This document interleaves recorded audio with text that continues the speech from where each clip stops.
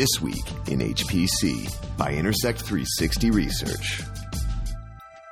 This episode is sponsored by Bright Computing. Learn how you can automate the process of building and managing Linux clusters from edge to core to cloud with a 2-minute video at brightcomputing.com.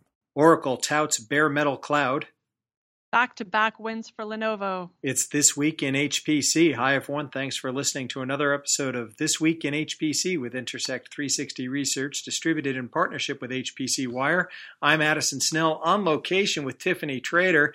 This Week in HPC, we're right now up in Seattle, Tiffany and I are, where we've been hosted by Oracle for the Oracle Cloud Infrastructure HPC Press and Analyst Day. That's our first story this week in HPC, as Oracle, which announced a HPC targeted bare metal cloud back at ISC 2019, has now put together a bigger day for press and analysts, and they were telling us all about their bare metal instances and how they're targeting high performance workloads. Right. So this is the continuing evolution of Oracle's HPC, or their cloud story, specifically focusing on HPC. So they actually have the only bare metal InfiniBand backed cloud. Of course, Azure has the RDMA, but that's virtualized. This one isn't. So they were really touting that up here today with some hardware and software partners. And they've announced that they back at ISC they announced that they had expanded their cluster networking by enabling the RDMA connected clusters of up to 20,000 cores. And they have it's 100 gigabits per second network interface cards over Rocky version 2 to create clusters that they're saying is the lowest latency in the HPC cloud world.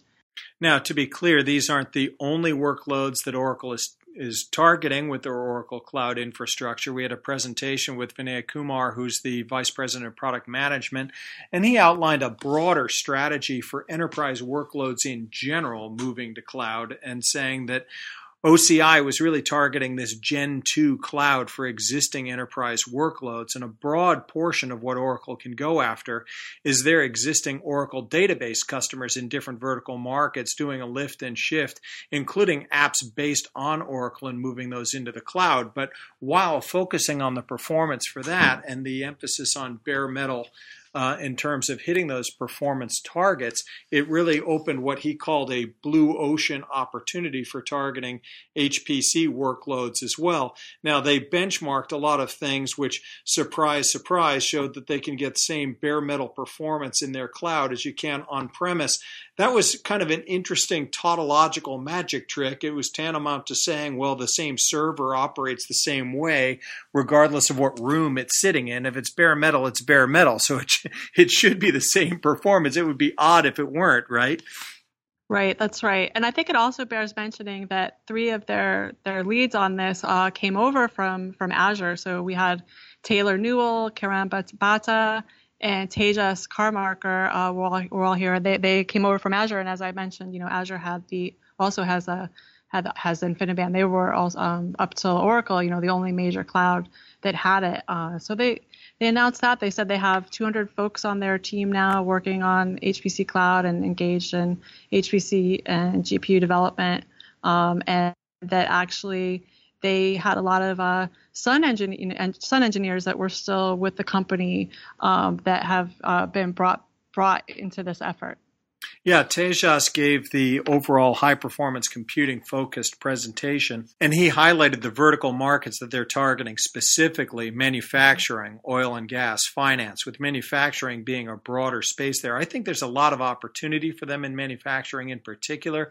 A big part of the uptick we've seen in cloud from Intersect 360 Research studies is due to the notion that it's easier to move ISV licenses over to cloud than it had been previously. And if that's a lot of their focus is moving those things in a bare metal environment. Now, I keep saying bare metal. You can select what operating system versions you want to put on this. You can select what tools. And again, they had a slide of here all the ISVs were partnered with. And again, it struck me as sort of obvious. Well, if it's bare metal and I'm bringing everything with me, license and all, then really the partner slide should be relatively infinite. There's no limit on what I could install on on bare metal. Nevertheless, they've got certain ISVs that have certified that their applications run essentially the same in the OCI environment as they do in an on-premise environment. And I thought that industry focus in manufacturing, oil and gas, and finance was interesting there. Yeah, certainly.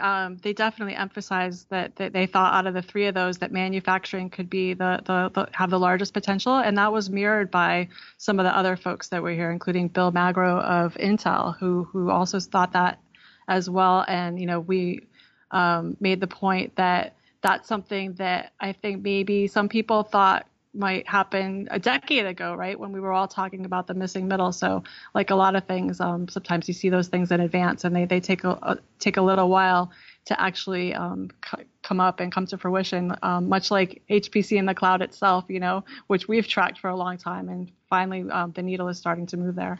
I had that exact same flashback talking about some of those same applications. Now, in addition to Bill Magro from Intel, we heard from James Van Der Beek from NVIDIA, and of course the applications they're targeting in both traditional HPC as well as AI and machine learning, staying true to NVIDIA's core messaging.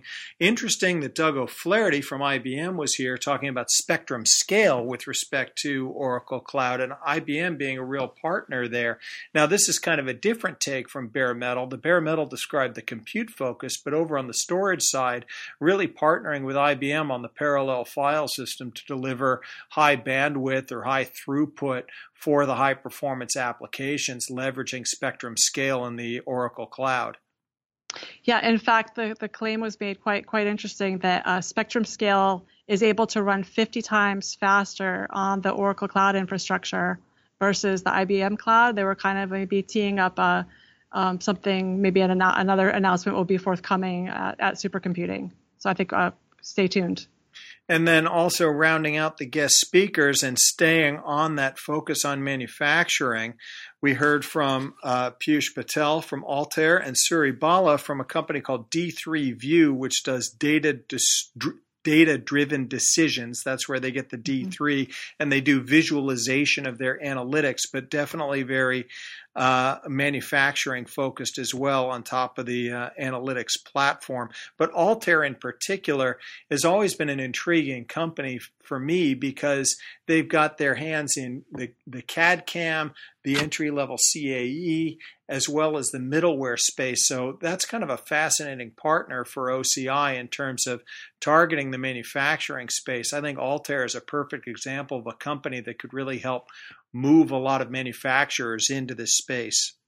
Yeah, Altair ported their CPU solvers to Oracle, and they announced an OCI-only service for their HyperWorks CFD Unlimited application stack, and they have customers doing proof of concept there. And then the other company you mentioned, D3View, they were all in with Azure, and now they say they're very happy with Oracle, and they like the performance, and they like the HPC team that they're working with. We should mention that Oracle talked about 3 types of instances specifically: an HPC instance based on Intel with the Intel 6154. That's a 36-core processor. That's the one that's the 3 gigahertz base, 3.7 gigahertz turbo. And then they were also previewing instances based on GPUs and based on AMD. I think those are actually at GA now, and yep, the AMD one is based on the EPYC 7551 64-core processor, and then the GPU one is essentially based on it's based on the HGX1 reference architecture, and they will offer the entire 8 GPU node, of course, in the bare metal. They're going to be that's going to be supported by the HPC cluster network that they have. That's the bare metal RDMA. It isn't yet, but that will. And then they also provide that sliced up. You can get a one GPU, 4 GPU virtual, but if you want the whole thing bare metal, you get the whole 8 GPU node, of course. And then the first one you mentioned, their HPC instance, that one is currently supported with the RDMA bare metal backbone. We'll hear more about all of these pretty soon coming up at Supercomputing in Denver, but let's turn to our other story briefly. This week in HPC, it didn't escape my notice that Lenovo had a pair of interesting wins. Let's start with the one that Harvard, with a new supercomputer named Cannon. That's right. So Harvard has gotten this new Lenovo water-cooled HPC cluster. Specifically, it's Harvard's Faculty of Arts and Sciences Research Computing Center. So they're refreshing their primary HPC resource. The new cluster, it's called Cannon, C-A-N-N-O-N, after the pioneering American astronomer Annie Jump Cannon, who is a really important person. Her work was foundational to the development of contemporary stellar classification. And, she was part of the first attempt to organize and classify stars based on their temperatures and spectral types. So good name for the computer. So, and this supplied by Lenovo, it utilizes their SD650 next scale servers with direct-to-node water cooling.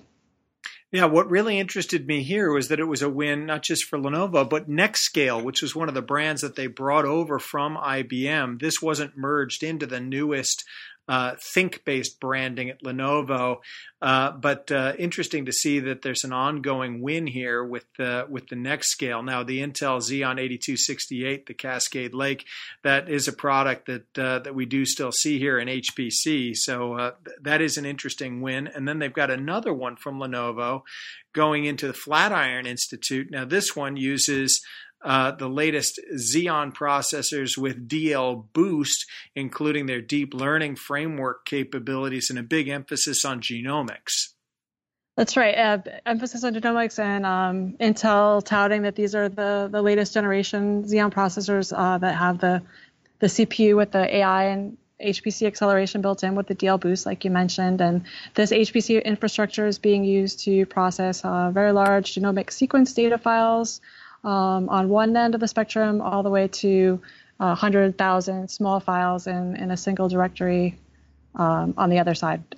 Overall, that's 17,000 cores going into Flatiron's HPC Center. That's based on Lenovo's ThinkSystem SD530 servers, so that's a win back on the ThinkSystem line. Overall, a pair of really nice wins for Lenovo and Intel in the high-performance computing space this week. Yeah, and that is actually it's also based on Neptune, the Neptune thermal technology, but this one is an air-cooled system. It's going to be in New York City, so thermal management was important, and that's one of the reasons they cited going with Lenovo. That'll be it for us from Seattle this week in HPC, where we've been covering Oracle Cloud Infrastructure's HPC Press and Analyst Day, but I know we'll hear more about those systems as well as the Lenovo systems as we head into Supercomputing 19 in Denver next month. Thanks for joining me up here, Tiffany. Thanks to Oracle for hosting us, and thanks to you for tuning in. You've been listening to This Week in HPC, brought to you by Intersect 360 Research, actionable market intelligence for high-performance computing. For more information, visit intersect360.com.